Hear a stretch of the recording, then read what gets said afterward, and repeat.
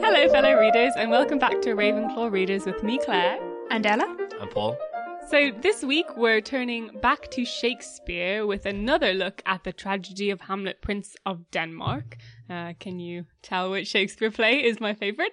And we're looking at that along with chapter 13, Nicholas Flamel. Ella, do you want to remind us what happens in this chapter, please? Yes, will do. So, the Christmas holidays are over, and with the new term comes a breakthrough in the search for Nicholas Flamel, when Harry spots his name again on Dumbledore's chocolate frog card.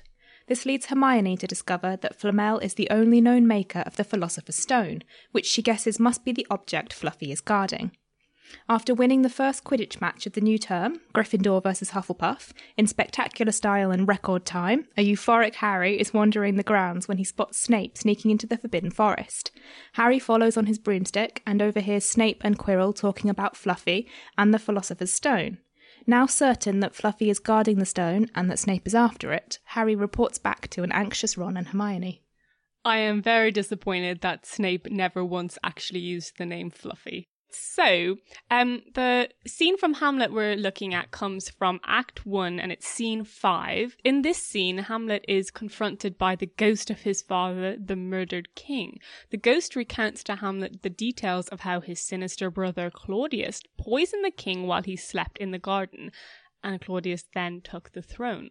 Thus the king had no opportunity to purge himself of sin before he died, and is doomed to walk the earth for a time as penance. Importantly, he calls on Hamlet to enact revenge upon Claudius, but to do it in such a way that does not taint his soul. After the ghost's famous parting words, "Adieu, adieu, Hamlet, remember me," Hamlet launches into a frenzy over what he has just seen, but does swear to the ghost's request. Hamlet's company, Horatio and Marcellus, then seek the prince, and he asks the men to swear they will not reveal what Hamlet saw or heard that night, giving them very sparse details. And so the scene closes thus, with Horatio, "O day and night, but this is wondrous strange." Hamlet. "And therefore, as a stranger, give it welcome. There are more things in heaven and earth, Horatio, than are dreamt of in your philosophy. So, gentlemen, with all my love I do command me to you, and what so poor a man as Hamlet is may do, to express his love and friending to you. God willing shall not lack. Let us go in together, and still your fingers on your lips, I pray. The time is out of joint. O cursed spite, that ever I was born to set it right. Nay, come, let's go together." All right, thank you, Paul. Very dramatic. I tried. So a bit as to why the secondary text was chosen. So in both this chapter of the Philosopher's Stone and this scene of Hamlet, crucial information is discovered by the protagonists. Both Harry and Hamlet have to consider whether to act on this information and how to proceed. Harry is not the only character to take action in this chapter, however, as both Ron and Neville decide to stand up to Malfoy and the other Slytherins, who have been taunting them mercilessly. I wanted to think about the different motives for these actions: revenge, honor, dignity. Does motivation change how we read an action? And how do our heroes react to the respective information uncovered? The chapter starts with Harry's nightmares, which is... He mentions a flash of green light. Is this the first time he mentions that? I feel like he might have mentioned it before. No, right at the beginning when he's still in his Yes. cupboard, he has dreams where he sees flashing lights. Yeah, because I know the green light is important, and we will find out why, Paul, in the fourth book. And it's actually Neville who helps facilitate the breakthrough in the search for Nicholas Flamel, because he's the one who says to Harry, "I don't want this chocolate frog card, do you want it?" Yes. And of course, there is the information they need right in front of them. So basically what happens is poor Neville comes hopping into the common room with the leg lock jinx. Neville starts telling everyone about how Malfoy did that to him and was teasing him about not being brave enough to be in Gryffindor. And then Harry comforts Neville by giving him the chocolate frog and saying, "You're worth 12 of Malfoy." So my question is, does he believe in Neville, or does he have faith in Neville? So if he has faith in Neville, which is, there's a component of trust to that, trust that Neville will do better or whatever. Mm-hmm. But he does believe that Malfoy is worse than Neville because that's true. Malfoy is in Slytherin. This is inspiring to Neville because it communicates to him that his actions matter. Well, I think something that you're pointing to there is something I noticed in this chapter, in reading it alongside the Hamlet extract, in that the idea of friendship and trust between friends is very important in this particular chapter, because of course it's Harry, Ron and Hermione who are trying to figure out the whole Nicholas Flamel thing together as a group. Whereas, and then Neville comes in, and as you say, Paul, I think Harry does have some kind of faith in Neville that he is a good person, and he is a better person than Malfoy.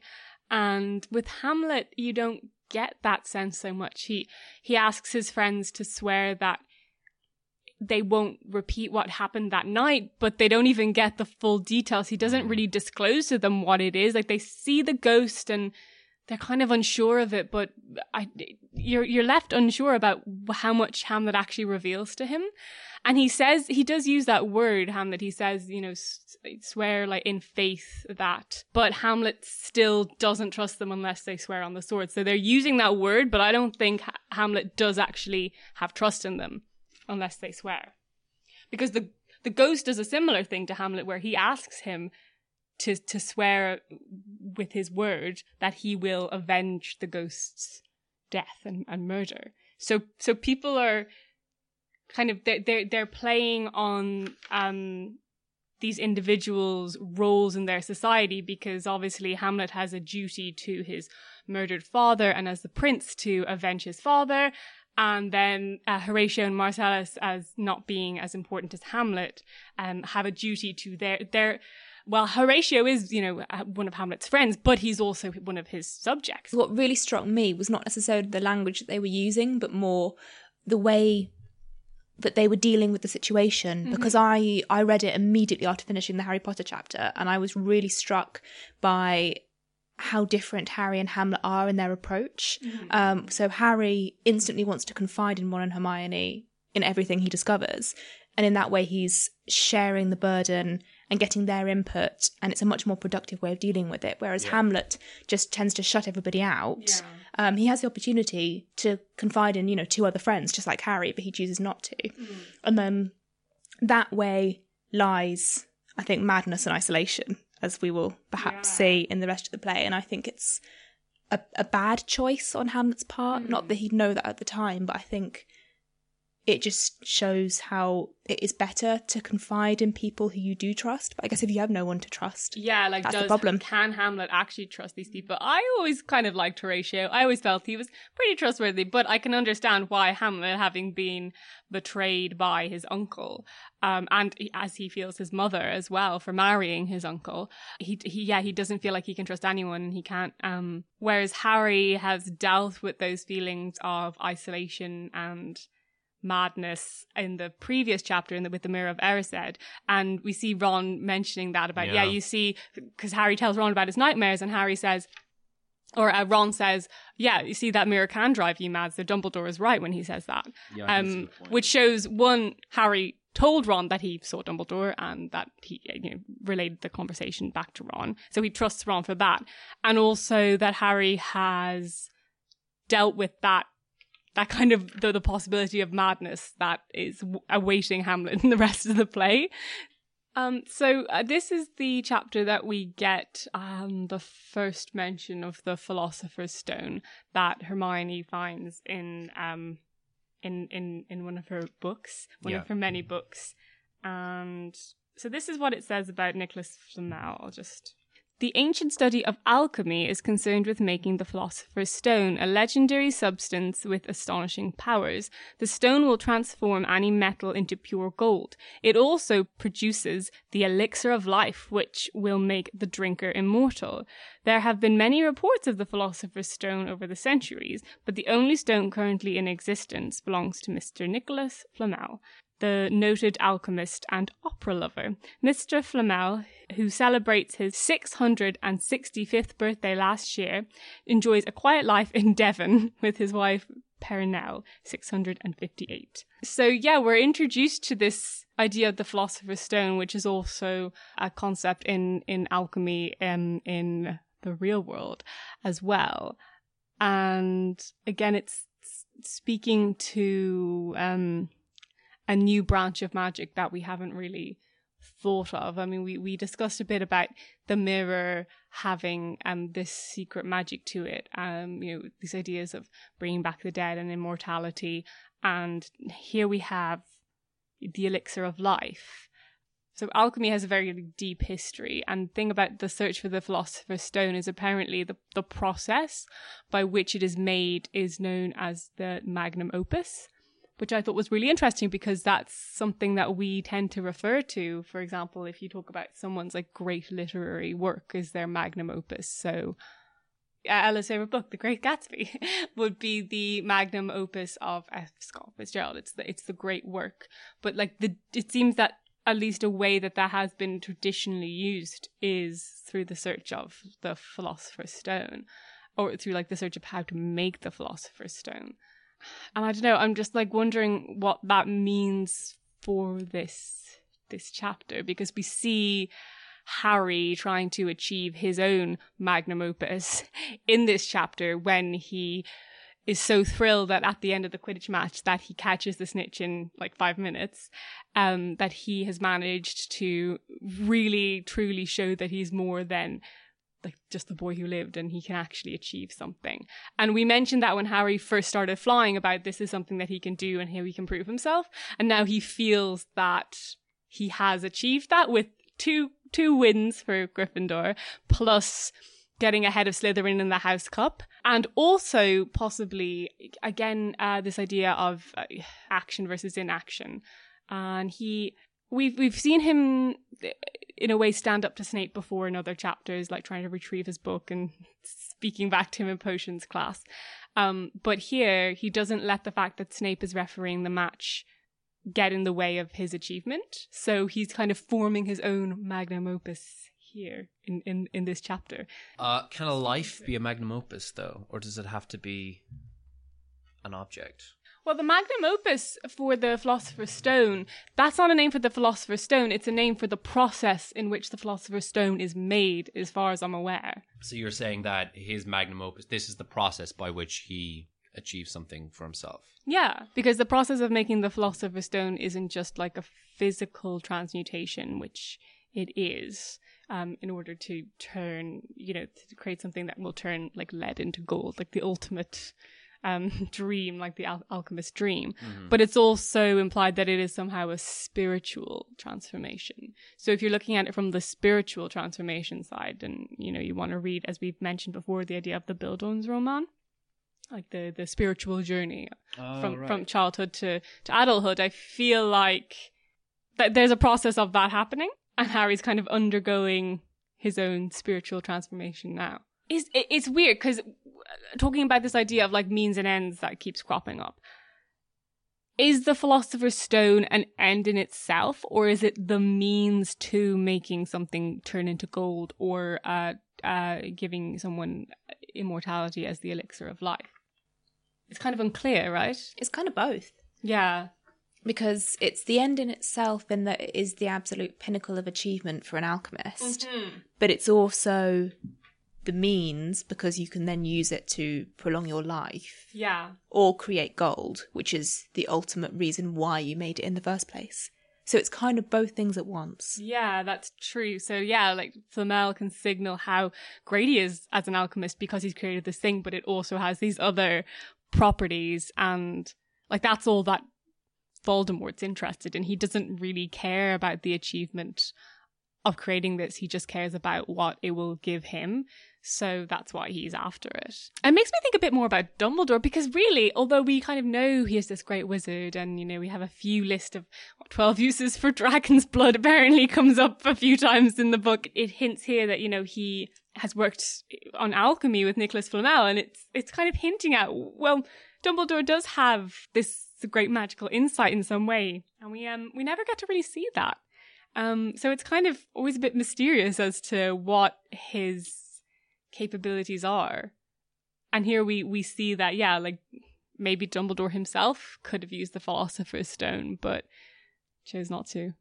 I like that there's this kind of element of mystery, because it's like alchemy itself. I feel like even from this book, we don't really learn anything about alchemy. It's not something that's taught at Hogwarts. It doesn't appear in any of their books.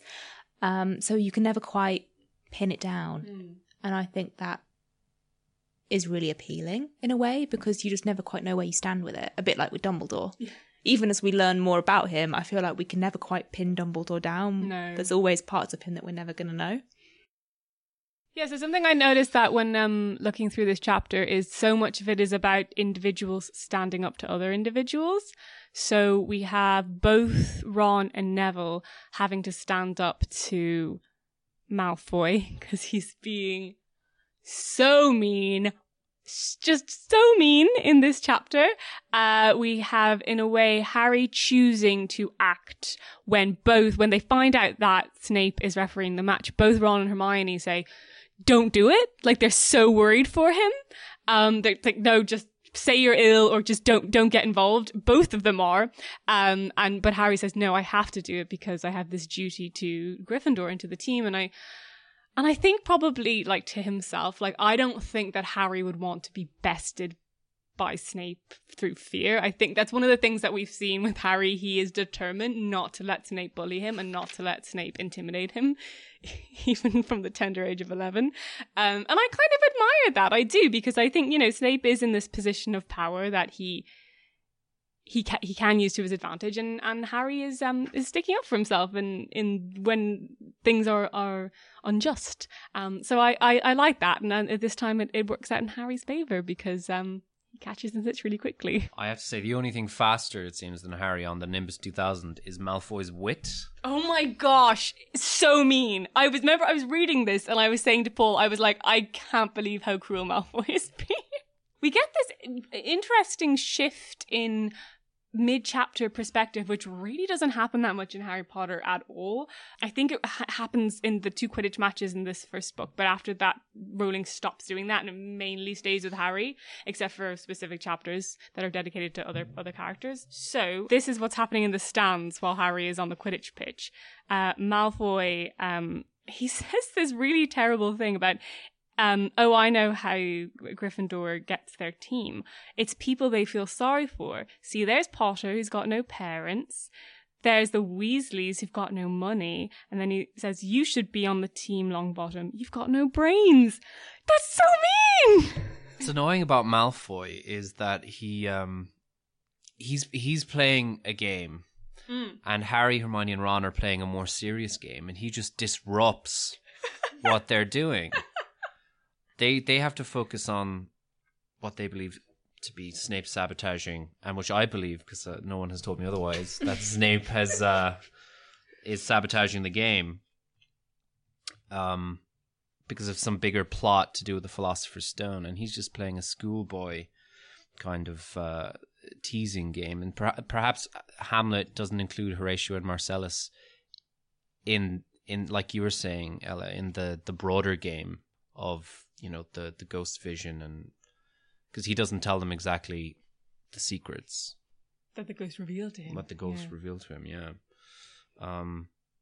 So Hamlet doesn't trust Horatio and Marcellus to play the serious game.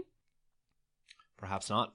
But then Ron and Neville both just pile on Malfoy and start when they attacking shouldn't, him. Frankly. No, it's a really bad move, and this is the kind of thing. I mean, it's no real repercussions here.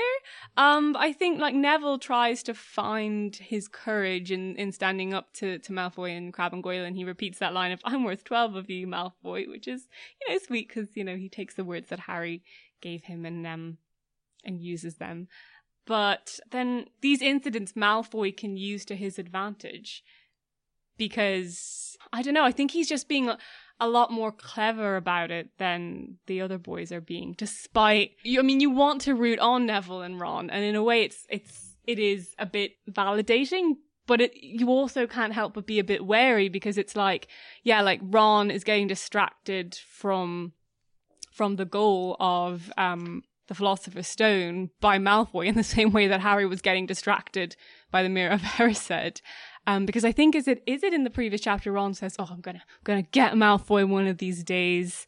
So part of this motive is through a revenge because yeah, Malfoy's not just teasing Ron, but he's also taking, Ron not having a lot of money and extending it out as like a moral judgment on his whole family. And he says things like, Longbottom, if brains were gold, you'd be poorer than the Weasleys. And that's saying something. And then later when Harry dives down to the ground because he sees the snitch, Malfoy says, you're in luck, Weasley. Potter's obviously spotted some money on the ground. It's so mean. It's just so cruel.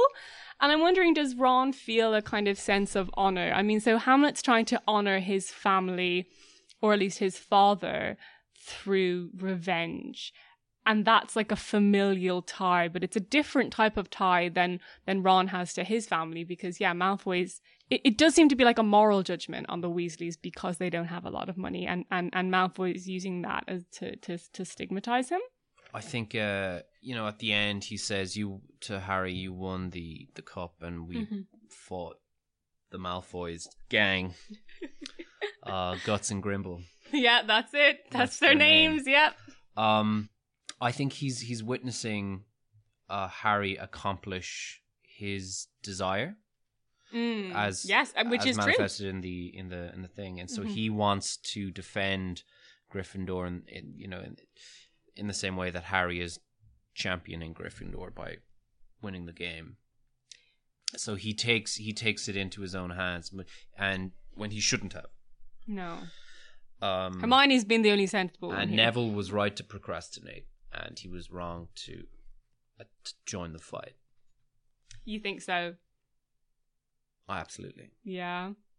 Even though there's no ill repercussions, except we do find out that poor Neville is still out cold in the hospital wing. Well, there is repercussions in that Malfoy knows the buttons to push. By attacking him, it acknowledges Malfoy's power over them. Perhaps. Yeah, I think, because initially I was reading this as like a kind of, yeah, you go, especially for Neville, like, yeah, you go, Neville. But I think you might be right. I think Ron responds to his desires by fighting Malfoy, but Harry decides to play the game out of a sense of duty. Right. Which he says, if I don't do this, Gryffindor won't, Slytherin will win the cup, and they'll think that Gryffindor are useless and things like that. So, and that's the way I sort of approached both these texts. Yeah. Was I thinking was going about to say, who's more like Hamlet? Yeah, by thinking about the idea of desire versus duty. Mm-hmm. And so I did a little research. Yeah. I did a little bit of reading about this. So basically, animals have needs, and they want to satisfy their desires. But rational beings use reason to pursue those interests. But they also have interests of reason. And these interests arise from rationality. So an example of an interest of reason would be morality and duty. So their cows don't have a duty to their parents in the way Hamlet does have a duty to his murdered father. Morality is something specific to humans, to beings with reason. So Hamlet has this duty to his father, but you could argue he doesn't really have that desire for for power. And interesting, when the ghost first appears to Hamlet, he says, "Speak, I am bound to hear," meaning "Speak, I will hear you." Mm-hmm. And then the ghost flips that to mean that he has an obligation, that he is bound to hear, and so art thou to revenge when thou shalt hear, he says. Yeah. So he changes that idea of I will hear you to you will. He's informing him of reminding Hamlet of his obligation and his duty to right the world's wrongs as Prince of Denmark. So Harry makes a sort of moral decision. He puts aside his other interests for his own safety when he chooses to play the game. And Ron and Hermione both have they have the leg lock curse in case Snape tries to do anything, and they're there with their wands prepared, which is great. But as you pointed out, Paul, I mean, thankfully we know that Snape's not actually going to try anything. But if he were, Ron would have been completely distracted by what Malfoy is saying. So Ron actually isn't doing his duty by Harry. He's letting himself get distracted by Malfoy. Not just from the, like, Philosopher's Stone, but from trying to be in the situation where he can help Harry. Exactly. So it's a failure of duty on his part. Oh, yeah. Which is why it's wrong. It's making me feel bad about this chapter because I want to support Ron and Neville, but I think you're right. I think Ron is faced with kind of two competing duties, which is his duty to Harry, but also his duty to himself and his family, and he chooses to respond to one over the other, because he's provoked, I suppose. If he was on the field, that kind of quick thinking is necessary, and indeed we see Harry acts on impulse on the field to dive down. So you're saying it's situation dependent? I'm saying that the outcome in sport is dependent on the player's actions, and procrastination in sport results in failure. Mm-hmm. So that's why Neville would not be a good Quidditch player, because he procrastinates. He always has that moment of hesitation. We see when he sees Cerberus. Fluffy. Hamlet equally would be a bad Quidditch player. Yeah, I agree. Because he does procrastinate. He doesn't, for his desire to act, which he sort of communicates in this chapter. He as we know, he doesn't. Well, we see Harry act on impulse as well when he goes and follows Snape into the Forbidden Forest. Yeah, but it's not a selfish impulse. It's more to. You see, he doesn't know the game he's playing here, but he's again referring to a sense of duty and morality, that he must stop this evil which is occurring or in process. Which is the way Hamlet feels about trying to avenge his father's death. Or you think it's slightly different? Because Hamlet does procrastinate in how to act on that. Yeah, absolutely. Yeah, because this raises this question of, okay, so the children are doing all this research into Nicholas Flamel and trying to find out all about him, and they find out about the Philosopher's Stone, but what are they actually aiming to do with this information? Is it kind of just a fun game to them? Is it just like a mystery? Like what do they want to do? Their whole goal seems to be to stop Snape getting hold of the stone, which I think, given that they don't really know what the stone does, they're entirely basing their motive on the fact that they think that Snape wants the stone for some nefarious purposes that they're trying to thwart. So that's what I think. I think they're kind of driven by a do-gooder impulse, really. It's like, we will stop evil, even though we don't quite know what evil's doing or how we're going to do that. Or what evil is, or I think that's probably true. I mean, I do think a lot of it is chalked up to just their youth and innocence, and they're wrapped up in the mystery, which is intriguing. But also, they're like, oh, Snape's up to something sinister. We've got to stop him, even though we don't know how. Which, again, I suppose speaks to, like, Hamlet, because, well, Hamlet knows what he has to do, but he doesn't really know how to do it. And I don't think, he knows that he has to avenge his father's death, but he also has to do it in a way that he keeps his morality intact. And we see him grapple with that problem when there's one point later in the play where he's, all right, I'm going to do it. I'm going to kill Claudius. And he approaches him, but Claudius is praying.